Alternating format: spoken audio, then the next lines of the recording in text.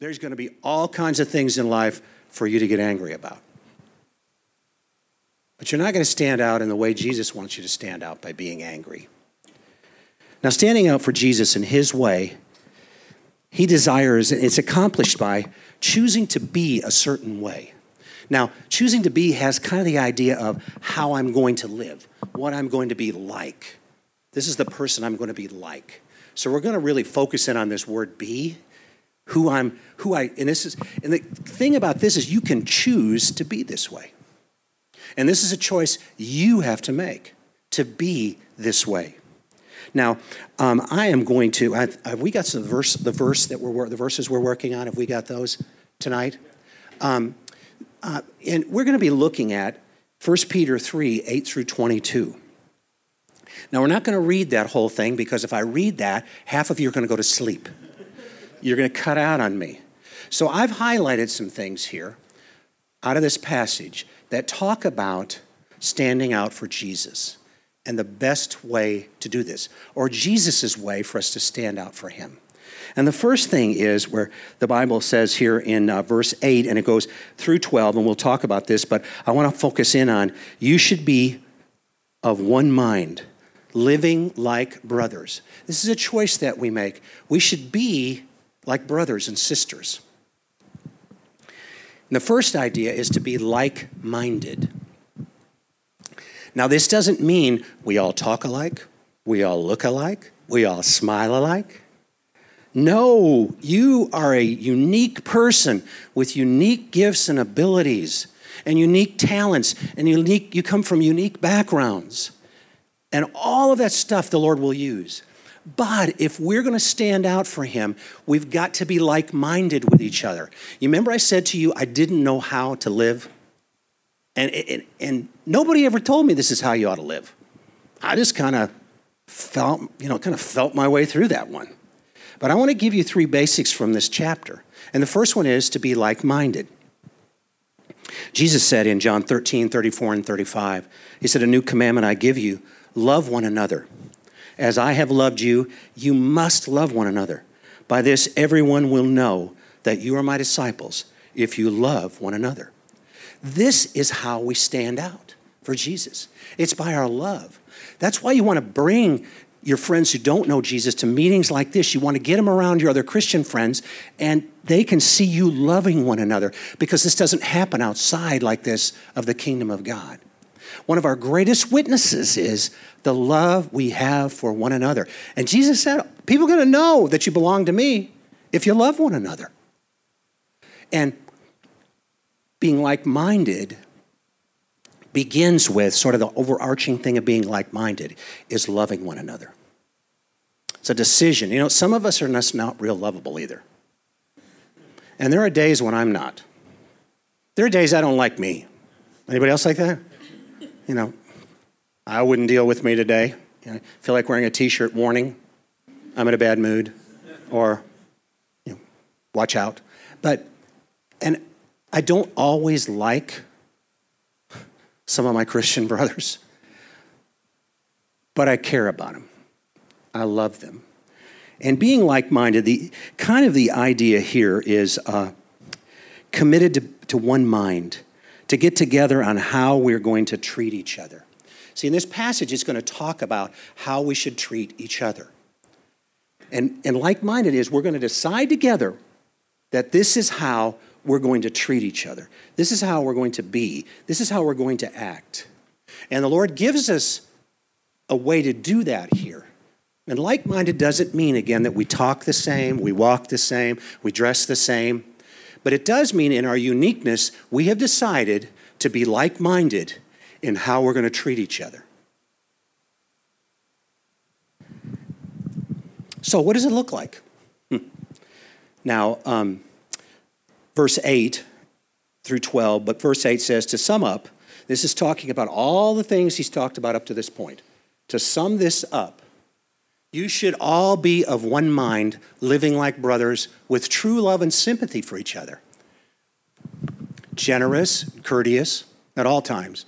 Never pay back a bad turn with a bad turn or an insult with another insult. But on the contrary, pay back with good. Next slide. For this is your calling, to do good and one day to inherit all the goodness of God. For he who would love life and see good days, let him refrain his tongue from evil and his lips from speaking guile. Let him turn away from evil and do good. Let him seek peace and pursue it. Now, I'm going to break these down for you. What does this look like? How do we put a pair of blue jeans on this and walk it around the room? Well, the first one says to have true love and sympathy for each other. That's a weird word. I got the true love thing, but the sympathy thing, what does it mean? I feel sorry for other people? Well, actually, sympathy means here more the idea of feeling their feelings, being willing to walk in their shoes.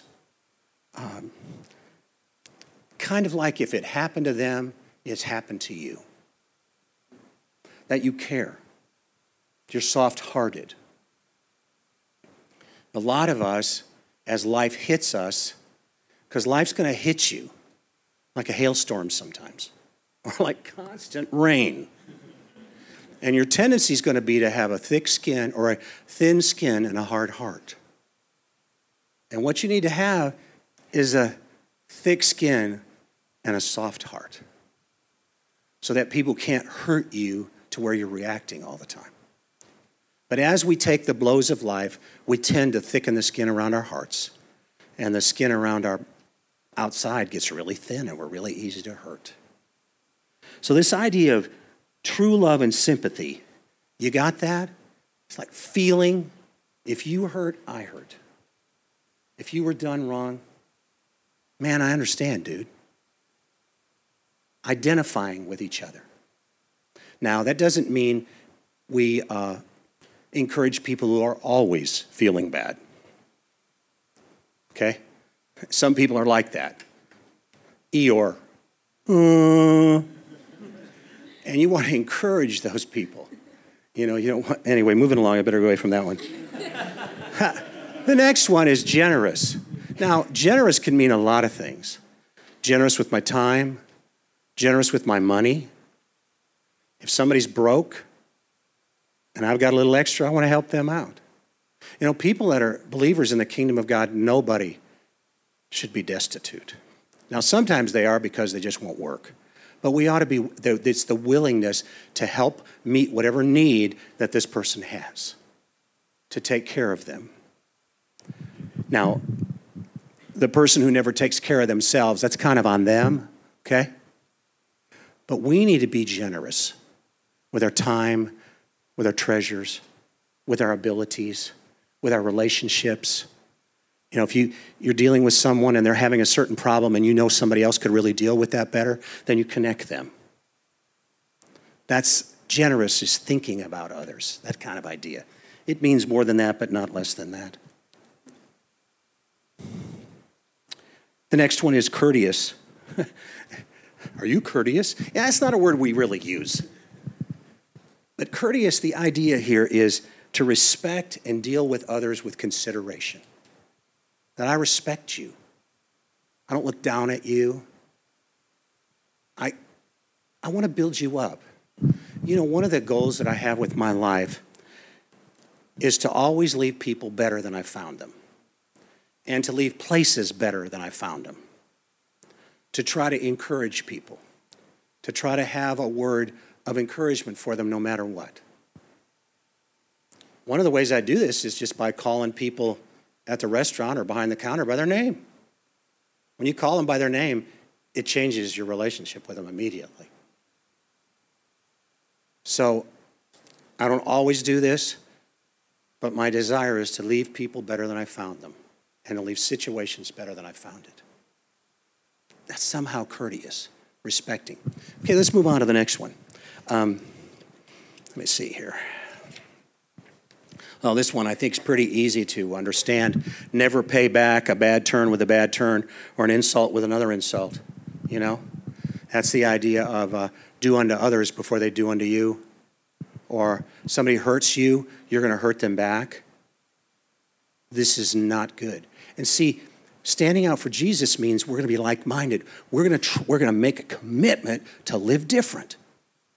If somebody hurts me, I'm not going to stab them back. And that's a decision that you have to make. And by the way, you'll have to make it once and then about 1,000,000 times before you, well, maybe even more, before you go to see Jesus.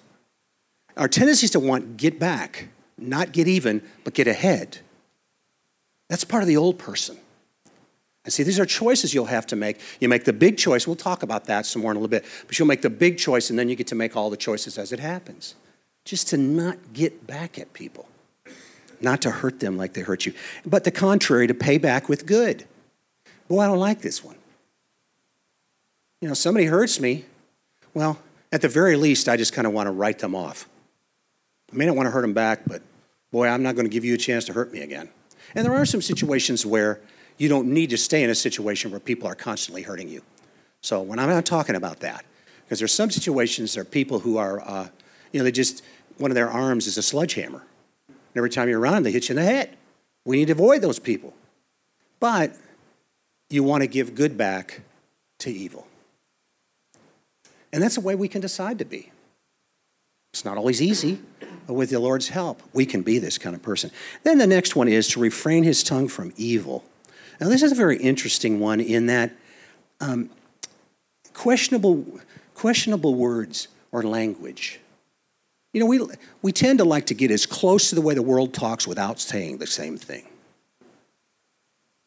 Freaking. What do you think I'm really trying to say there? But I'm not saying it. And I want to challenge you to think different about your language. Your language means something. I remember my interns, I had several interns, and one of them came in the office and said, "That sucks. That just sucks." And I said, "What do you think sucks refers to?" We didn't have to define that because they went, "Oh." And you want to think about that. And Ephesians 4:29 says, and I had to memorize this one because I talk a lot. Proverbs 10:19 says, "Where words are many, transgressions unavoidable. He who restrains his lips is wise." When you talk a lot, you're going to offend somebody at some point just because you're talking too much. And I've had to learn to refrain on that one. And also this Ephesians 4:29, which says, "Let no unwholesome word proceed from your mouth, but such a word is good for edification, according to the need of the moment, that it may give grace to those who hear." You want to clean up your act there, gentlemen and ladies. Just because other people are doing it doesn't mean you want to do it. You know, when you encourage people, people don't get offended by that. If you don't cuss, they don't go, "You're a weirdo, you don't cuss." Well, they might, but they won't be offended by it. And you want to think about your language because this is how you're communicating. And you represent Jesus. And so, you know, if there's a word that you don't want to say, but you know, just be careful with this one. And you can choose to be different. And we love each other by our language. I'll get away from that one. And another one is speaking guile. Speaking guile. When did I last use the word guile in a sentence? Like never? But it's there and it means something. This idea of speaking guile is really being a person who's duplicitous. Well, there's another big word for you that you don't use. But the idea there is being two-faced. You're up to something other than what you're saying. You're acting one way, but you're really another way. That you're not being straightforward with people. You're not being honest. That's guile. Guile is being duplicitous. Guile is being two-faced. Guile is being the person who tells one person one thing and another person another thing. Guile is you trying to get two people to fight with each other. Some of you have that. You do that. You tell one person one thing and you tell the other person the other thing, and pretty soon they're at it. And they say, "So-and-so is to blame." "I didn't do it." You see, the Lord knows what you're doing. And the enemy does too. And you want to make this commitment to be like-minded, to not be two-faced. Everybody hates a two-faced person, except the person who's doing it. Have you ever had that happen to you? Someone used you, or they told you one thing when they really meant something else. None of us likes that. And then it says, turn away from evil. That's the idea of just wrongdoing, doing the wrong things. By the way, cheating is bad even if you don't get caught. You know? Did you break the law if you didn't get caught? What do you think? Yeah, I think so. And if you think you're not, you're just playing games with yourself. See, there could be a lot of things in life that you won't get caught on. But if you continue in that evil doing, that's who you'll become. And see, we want to be like-minded. You know, if you're into some things that are evil, or you're questioning that or wondering about that, ask somebody else. Get another opinion. Figure that out, because you want to move on with Jesus. Remember, when I was first a Christian, who I looked at, how I was supposed to act, were other Christians. And they were doing all kinds of stuff. And I looked for the ones who were doing what I wanted to do and got in behind them. Must be okay, God. I better get on. And then it says to do good. You know, just figure out a way. You just do good, man. Just do what's right. Make it a pattern to do what's right. That you're going to live right. You're not going to live wrong. You're going to do right by others. And then seek peace and pursue it. You know, go after it. Try to create peace among people. So the first thing is we want to act like-minded. We're not clones. We're all unique and different, but we can be like-minded in that we're going to make this commitment to each other to be this way. The second thing, if you're going to stand out for Jesus according to what's in these verses, is you want to be completely devoted to him or to Jesus. Verse 15, the first part of it says, simply concentrate on being completely devoted to Christ in your hearts. Be completely devoted to Jesus. And you know, this is something that you commit yourself to, and then you recommit yourself to daily, basically, moment by moment. Because who I'm really deeply committed to is me. That's my default position. I don't have to decide to be devoted to me. Every one of you is devoted to you. You may not like you, but when it's time to eat, you make sure you're there. And if somebody cuts in line in front of you, woe to that person who did that.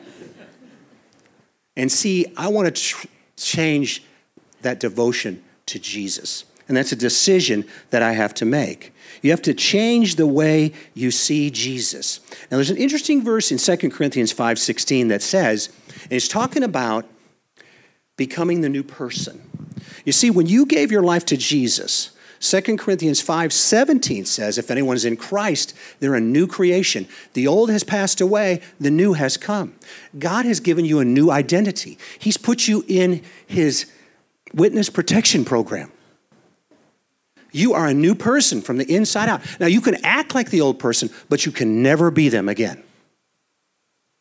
For you died, and your life is now hidden in Christ with God. I have been crucified with Christ, and I no longer live. Now, I can act like the old person, but I can never be them again. I'm a new creation in Jesus. And right before this, it says, so from now on, we regard no one from a worldly point of view. And this worldly point of view is kind of the idea of not special, kind of like everyone else. Though we once regarded Christ in this way, we do so no longer. Once I did think of Jesus this way. And I think back on my life before Jesus. I mean, when you want to curse, you use Jesus' name. What's up with that? Where did that ever come from? I think the enemy might have a part of that. But, you know, people use it all the time. It's as if Jesus is not special. You know, I don't use your name when I'm cussing. So I don't treat Jesus like everybody else. You know, Jesus is my friend, but he's also the living God. And I need to think about him differently. than I did before. Because he's not just anybody. He's not just one of the ways to God. He's God in the flesh. And I need to be devoted to him. And that begins with me changing my perspective of who he is.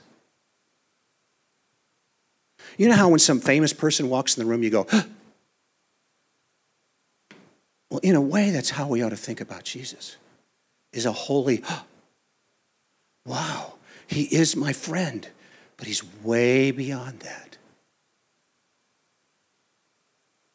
So you want to change, you want to be completely devoted to him. And the idea here is he's your Lord, your boss, and your CEO. He's not just anybody. He's not just a stakeholder in the John Strapazon company. He's the CEO. Now, I don't always act like that, quite frankly. And I'm learning. Maybe I'm getting better. Some days I'm better. Some days I'm worse. But I've made that commitment to where he's going to be the CEO. And I'm going to keep pushing for that. He doesn't have a stake in my life. He's got all the stakes. He doesn't have shares. He's got all the shares. So he is the boss of my life. And here's kind of what it looks like, okay, on a daily basis. It looks like what we find in Proverbs 3, 5, and 6. Trust in the Lord with all your heart and lean not on your own understanding, but in all your ways acknowledge him, and he will make your path straight. You see, as I allow Jesus to be the CEO in my life, I'm going to trust more in him. That's what it looks like on a daily basis, is to trust in him. And I'm learning to do that. I don't do that perfectly. I will not do that perfectly until I see Jesus. But I want to be bent in that way. You know, if I fall down, I want to fall down that way. I want my life to be bent toward God. And that's a part of having the devotion to him. That's what it looks like. There are other verses, but this is a great one for that. Matthew 6:33. But seek first his kingdom and his righteousness, and all these things will be given to you as well. And all the things, and there are all the things of life, if you look at the verses before that. But my bent is to seek first his kingdom and his righteousness. I'm playing for him. His name's on my back, not mine. And again, that's something I decide, and then I have to decide that almost on a moment-to-moment basis. But I've made this commitment to be this way. To be completely devoted to him. And when I'm not, I ask him to forgive me. I'm going to teach you something I didn't plan on. Paul, how are we doing time-wise? I think this will be helpful to you to be devoted to Jesus your whole life. To walk with him until you go home. And this is it. It's based out of 1 John 1:9. 1 John 1:9 says, if we will confess our sins, he is faithful and righteous to forgive us our sins and cleanse us from all unrighteousness. Now, sin is sin here. There's no levels of this, okay? Because sin is basically all of us doing what we want to do rather than doing what God wants us to do. And some of those have different consequences, but they're all sin. You know, if I lie to you, I lose your friendship. If I kill you, I get a prison ministry. Different consequences. It's both sin. So know that there's some sins that have greater consequences than other ones. They just do. And so this is it. If you'll confess your sins, he is faithful and righteous to forgive you your sins and cleanse you from all unrighteousness. Now here it is. It's a little jingle. I like jingles. They get in your head. And this is one I think can get in your head. It goes like this. When you mess up, confess up, get up, and move on.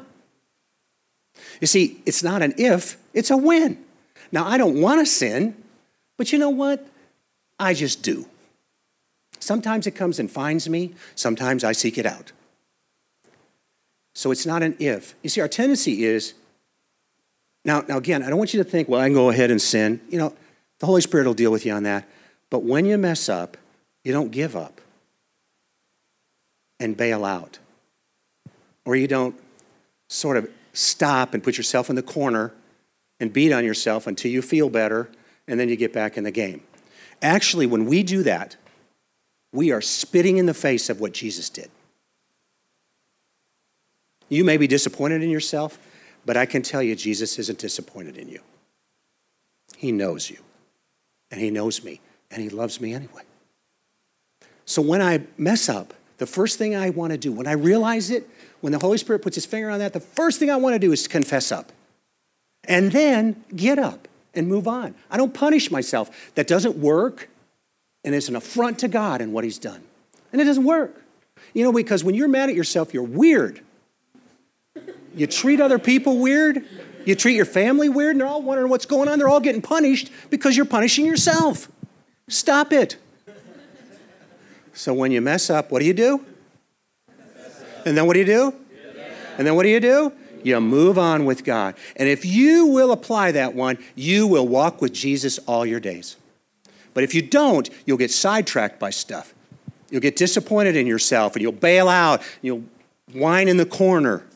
And I'm not saying you don't need to clean up. Sometimes you'll need to clean up stuff, and you don't need to act differently. But when you mess up, what do?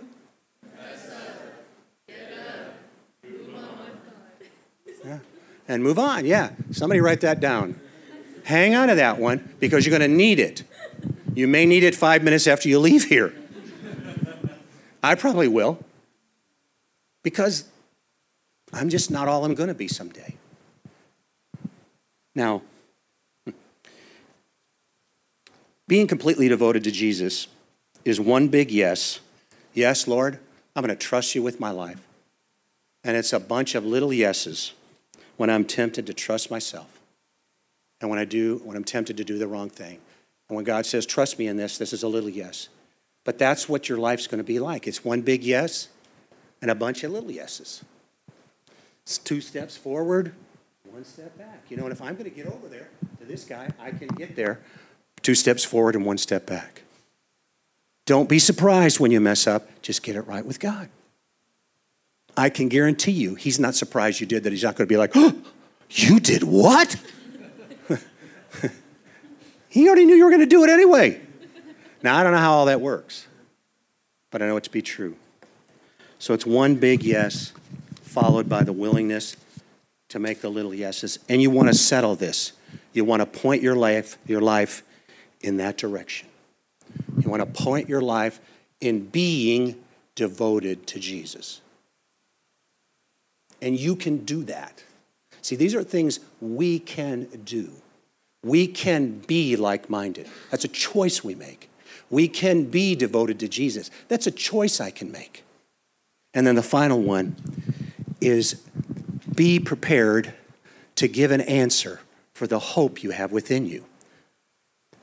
If you're going to stand out for Jesus, you as a group, you be like-minded. You love each other. You care for each other. By this, all men will know you're my disciples, by the way you love each other.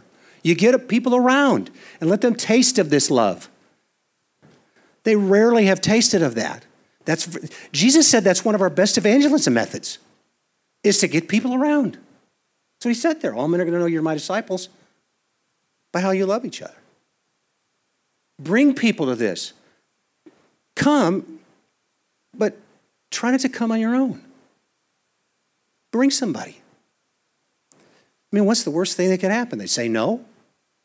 Okay. You got to get a thicker skin. So be ready to give an answer for the hope. Be ready. At any time, the Bible says here in verse 15b, it says, be ready at any time to give a quiet and reverent answer to any man who wants to know the reason for the hope that you have in you, within you. Now, we have to define this word hope. We got to figure out what that is. And I'm going to make a run at it. And this might not be all of it, but maybe it'll help you to take it farther. Now, hope. The hope is talking about here isn't, I hope that somebody gives me a new car. It's not that kind of hope. It's hope that's based in something I know is going to happen. It just hasn't happened yet. I'm hoping for that. I'm not hoping against hope, but I'm hoping in the Lord and what he's going to do. It's a different definition of hope than we're used to. But it's expectation. It's not, I hope so. It's anticipation of what's going to happen based on what has already happened. You see, this idea of sharing the hope that's within you, it's kind of like what's going on in your life because of Jesus that gives you hope. What has he done in your life that gives you hope? You want to tell people that. I was like this, and now I'm like this. There's a story in the Bible where Jesus has healed this guy born blind. And the Pharisees are all freaked out about that because that's not supposed to happen. That can't happen. And he says, well, I don't know. But once I was blind and now I can see. You guys figure it out. You know? And this is also the difference he's made and how that happened. This is the hope you're sharing. And what you're sure is going to happen.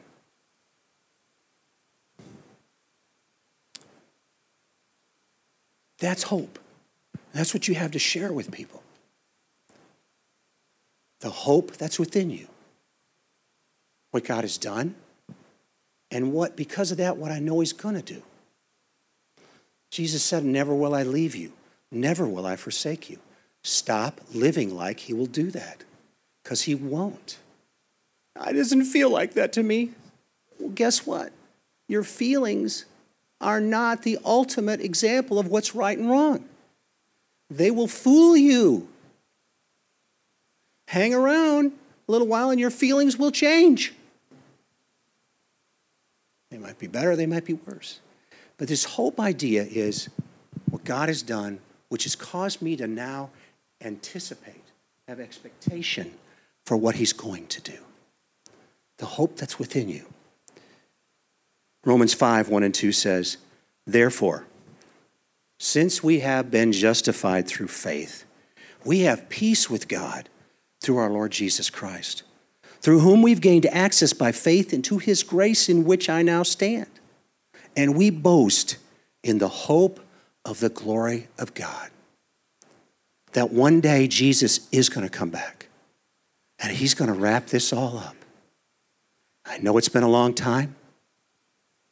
The Bible tells us a day's like 1,000 years. 1,000 years is like a day to God.